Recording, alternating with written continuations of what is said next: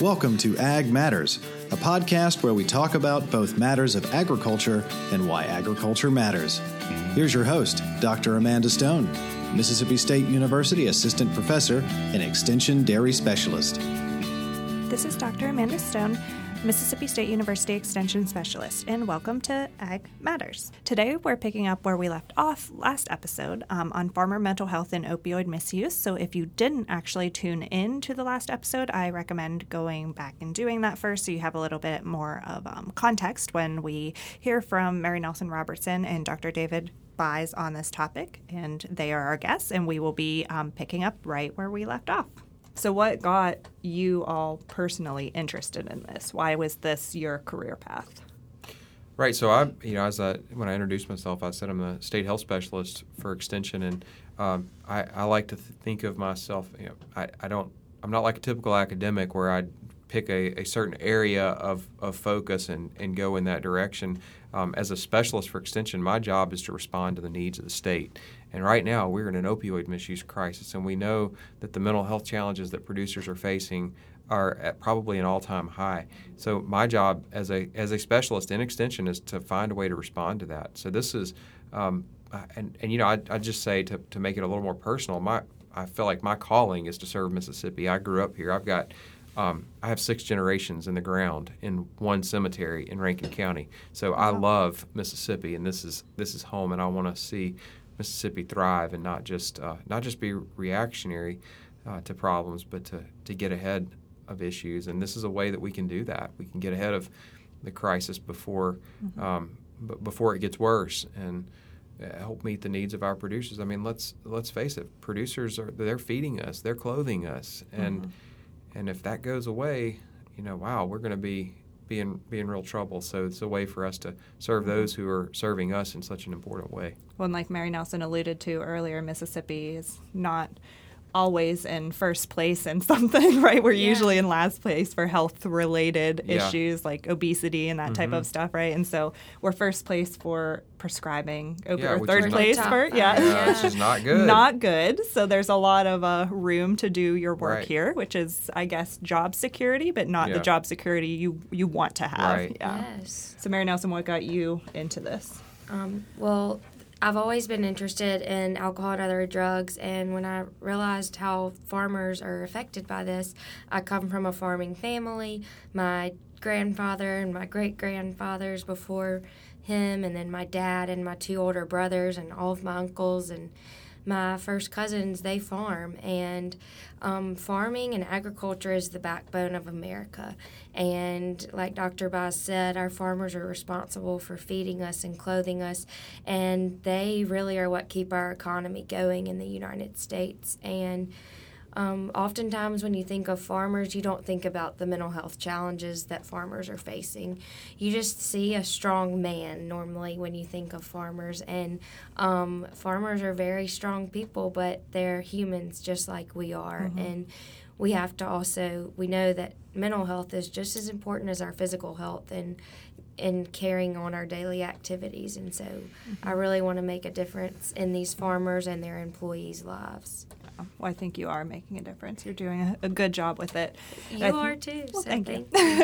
The misconceptions that we've talked about mental health and drug misuse and all of that, I think, goes along with the misconceptions or, I guess, idealistic thoughts of what farming is. And I think a lot of people, when you think about a farmer, if you don't really know what it's about, you think of a nice life, you get to spend time with your family all the time, it's kind of easygoing, you get to go outside, you get to live on the land that your parents farmed and all of that. And I think it's surprising to people to learn that farmers and rural communities in general struggle with these things more than big cities, right? Like I grew up in Pittsburgh, and I remember seeing things that were not quite good probably for children to see growing up, not being involved in it obviously, but seeing some misuse going on around me, and so I think that it's surprising to a lot of people. So why do you think we have that misconception, I guess, that not just particularly farmers, that it's the idealistic thing, but that cities are where these problems exist instead of the rural communities, which I understand is where the real problem is. Out of sight, out of mind. I think you look at the news outlets; they're all based in cities. You look at the folks who are policymakers; they go to cities to make policies. They're responding to what they see around them, and so it's incumbent on us to be a voice, to be a mouthpiece, be a voice for the issues in rural communities, and to do something about it, like we are in very tangential ways. Tangible ways rather, but also to go to be advocates, and of course, as employees of state agency, we don't do direct advocacy, but we certainly educate those who do, and telling this story to those who have a voice in the halls of Congress and the halls of the state legislature is important. And we were, as y'all know, we were just down in Jackson at the Mississippi Farm Bureau, and building partnerships like that to help make the case to our policymakers is so important. That's been a real joy for me, as well as part of this project, is making those connections to help tell the story of why rural America, why farmers, why they're affected. Yeah, and we know that rural areas are more affected than urban populations. We know that opioid overdose deaths are 45% more likely in rural areas than they are in urban, as well as suicide rates are more likely to occur in rural areas than urban areas. And the little research that has been done on that suggests that there's less access to mental health care in rural areas, as well as overall health factors tend to be lower in rural areas. And it's important that we step up and start talking about these rural areas as well. Right, because if they finally get the courage up to do something about a problem that they have, they might not actually be able to do something about it, right? And that's a really scary position to put someone in. So do we, in Mississippi, do you know how we compare to having resources compared to other states in the nation? We're one of the most underserved states. We have, and I don't have the numbers in front of me, but we are woefully underserved, particularly in mental health care.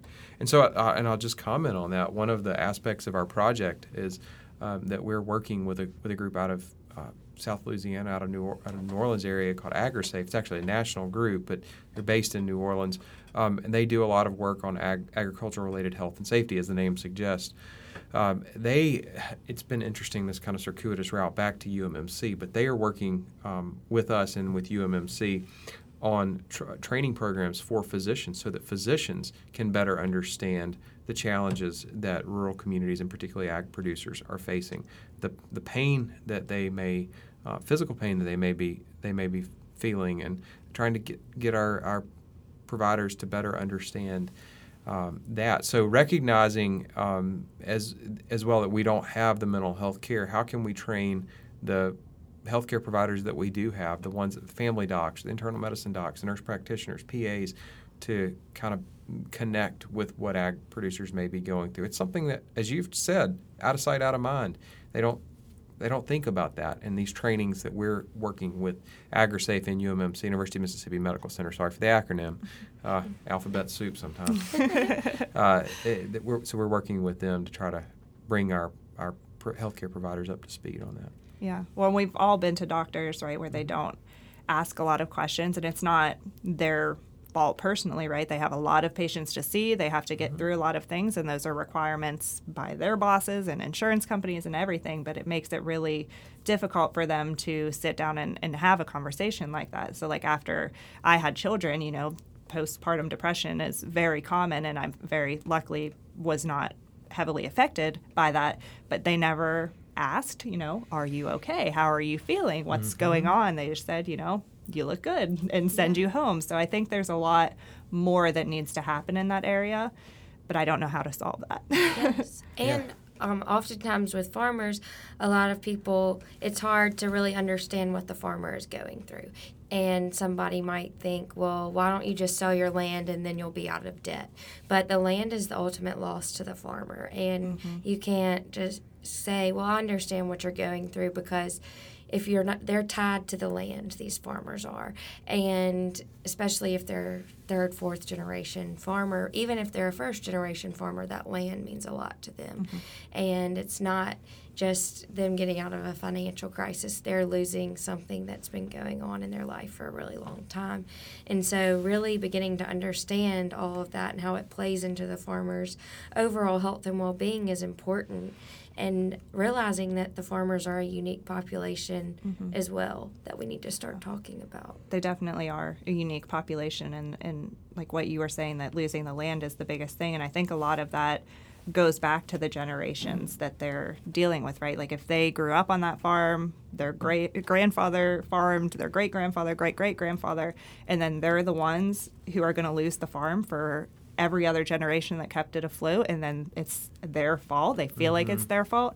I mean, I can't imagine the weight that would put on you. It's really, I can't understand it really, because I haven't been in that situation, but it has to be extremely difficult. And like you said, Dr. Baez, earlier, that you understand why there's this problem because there's so much going on. I mean, it makes sense that this would be the cycle that they're going through. Definitely. So what solutions can we tell people that they can personally do? So we back to what you asked earlier, can the proverbial general public participate in mental health first aid? Absolutely. We would love to work with stakeholders, with listeners to set up mental health first aid workshops. It is a little long. It's 8 hours, but it is well worth it. For folks that don't have that kind of time, we're happy to come out and do shorter, briefer presentations to talk about these issues. And as little as 30 minutes, we'd be happy to come do a talk to help bring a community up to speed. I would encourage folks to just start to do some reading on this, and I don't mean buying books or checking books out of the library. I'm talking find some news articles about it and just try to get your mind around the challenges that rural communities and ag producers face, so that they're better able to understanding the challenge is a first step to breaking down some of the stigma. I think we all probably hold some stigma in our minds and in our hearts, and the way to dispel that is with the facts, with knowledge, with grappling with what's going on out there and what leads to addiction, to opioid misuse.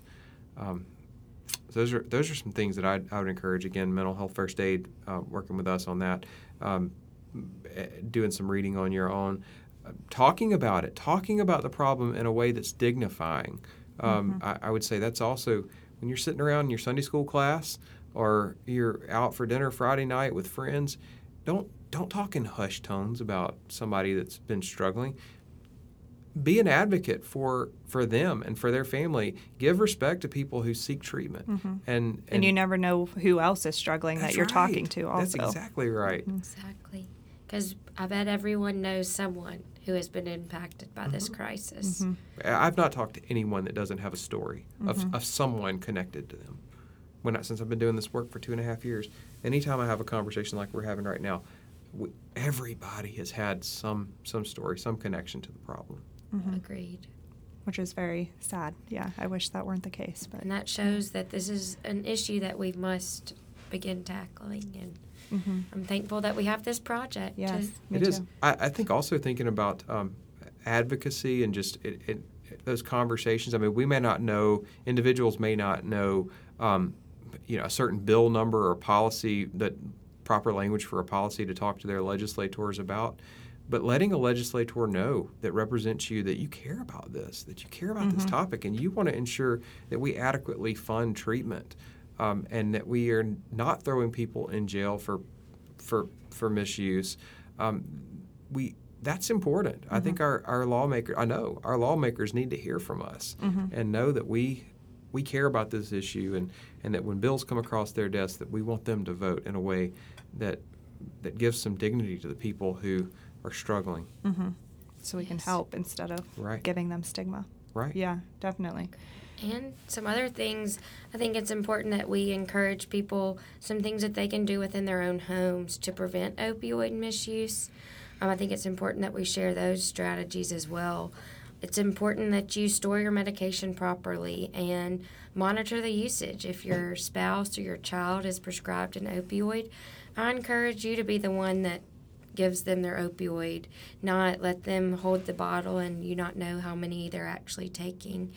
And like Dr. Baez said, you really need to have these conversations with your family members about opioids. Don't be afraid to talk about it. And if your family has a history of substance use and misuse, then have a conversation about that too, because we know that that genetic predisposition does exist. And lastly, I encourage you to turn in what's left over. If you have a prescription and if you had your wisdom teeth removed and you're healed from that, I encourage you to take your prescription medications to a drop box location and drop them off and properly dispose of them. And those don't get tracked back to you or anything, right? It's just no, you can just walk in. Most law enforcement agencies in the state of Mississippi do have a take-back box. You can go to the DEAdiversion.org to look at where take-back boxes are located in the state of Mississippi and nationwide. They look like a blue mailbox, and all you do is drop your medications in that box, and then you're free to go. You don't have to talk to the law enforcement agency or the pharmacist. You just drop them and go.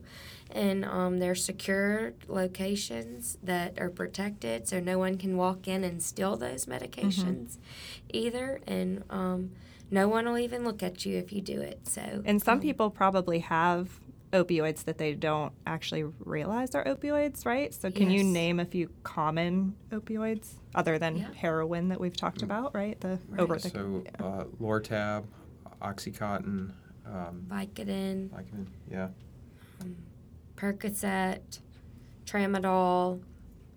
Those are all pretty common ones. Morphine, fentanyl. And if you're approaching a surgery, you anticipate getting the prescription, ask your provider ahead of time if you can get an alternative. One of our colleagues recently had an operation and said that she beforehand asked if there would be something she could get other than an opioid. And they gave her a prescription for some higher dose Tylenol. And as I understand it, it worked quite well. So we don't have to take the prescription just because it's part of their protocol to give it. We can ask, be an advocate for ourselves. Being a patient advocate for our own well-being is good. The providers often are doing what they've just always done because it's part of, as I said, their protocol, and they can deviate from that. There's nothing holding them to that. Just because someone's having this surgery, then I have to give them that medicine. They can work around that if you talk to them. Right. And that's really good advice that I actually hadn't really thought about putting in words before, but that you really do have some control over it, right? Not complete control, because once you start taking those things, it's not like people go into taking medication saying, oh, I hope I get addicted to this by the end of the prescription, right? It's not something that they are hoping for or wanting. It's that they're maybe not educated enough about the topics that we're talking about, or that they're just in a bad situation, that they just were doing the wrong thing, too many, or something at the wrong time, and it just had a collapsing effect on them. So it's really unfortunate series of events, I guess. So for people who are struggling with addiction or just mental health issues in general, what do you suggest that they do? So if someone's in crisis and needs to talk to someone right away, I'll tell you that the DMH Helpline, the Mississippi Department of Mental Health Helpline, is a great resource. And so that's 1-877-210-8513. Again, 1-877-210-8513. And that's the Department of Mental Health, Mississippi Department of Mental Health Helpline, and they will connect any individual to resources closest to them. If someone's not in immediate crisis, I suggest they always can talk to their family doctor, their nurse practitioner in their community. Show up at urgent care. Those are often staffed by well-trained nurse practitioners or physician's assistants who can provide some care right away and help get them connected. They can triage and help get them referred to maybe a counselor or a psychologist if they need that, or help them get some medication if that would be helpful. There are certainly other helplines that I'd be happy to post when you share this podcast that we can maybe put in the notes section for folks to refer to. Yeah, that's awesome. But reaching out in general to one of those is important. Talking about it. Yeah, Yes. talking about the problem with someone, and these helplines give you a way to have some anonymity is good. But then if you need care directly, finding that connection to your healthcare provider. And of course, if you're in absolutely urgent crisis, or you're with someone who is, emergency rooms, find an emergency room and get them there. Most emergency, or a lot of emergency rooms in Mississippi don't have mental health care providers as part of that. So I know, close to us, Columbus has got a mental health. There's a sort of mental health emergency room associated with a hospital there, but not all areas of the state have that. However, emergency rooms are trained to help triage the problem that people may be facing and get them connected to better care. Perfect. Is there anything else you want to add that we didn't discuss? I just want to comment on the partnerships. I mentioned Mississippi Farm Bureau, and that's just been so rewarding to work with partners like them. But here internally at Mississippi State, being able to work across departmental lines, working with folks like you, Dr. Stone, in Animal and Dairy Sciences, and working with colleagues, Dr. Holly Seitz over at the Social Science Research Center and the Department of Communication, and Mary Nelson and I are both in Department of Food Science, Nutrition, and Health Promotion, but we've worked with colleagues in human sciences. So interprofessional, interdisciplinary collaboration has been the real cornerstone of our success, I believe.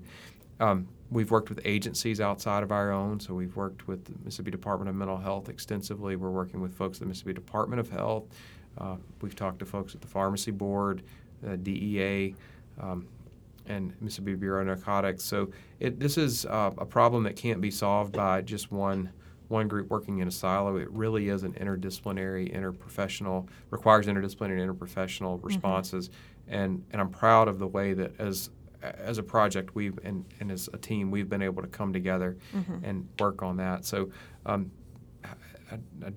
that would be my parting comment. Yeah, how I'm proud of it too. Been. It is rewarding, and it's very non-compartmentalized of a problem, right? So if I deal with cows getting mastitis, which is a common research area in animal and dairy sciences, right? That's something that you guys would not tackle, maybe human mastitis, but not dairy cattle mastitis, right? And so this goes across all disciplines, and it's a very real personal crisis that all of us are dealing with, not just in our jobs, but in our real lives, because it's everywhere, right? So it's a really, really important issue to tackle, and I'm glad to be a part of the team and appreciate you guys working hard to tackle it.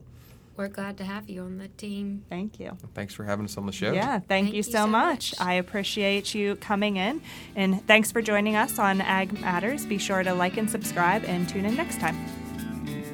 Ag Matters is produced and supported by the Mississippi State University Extension Service.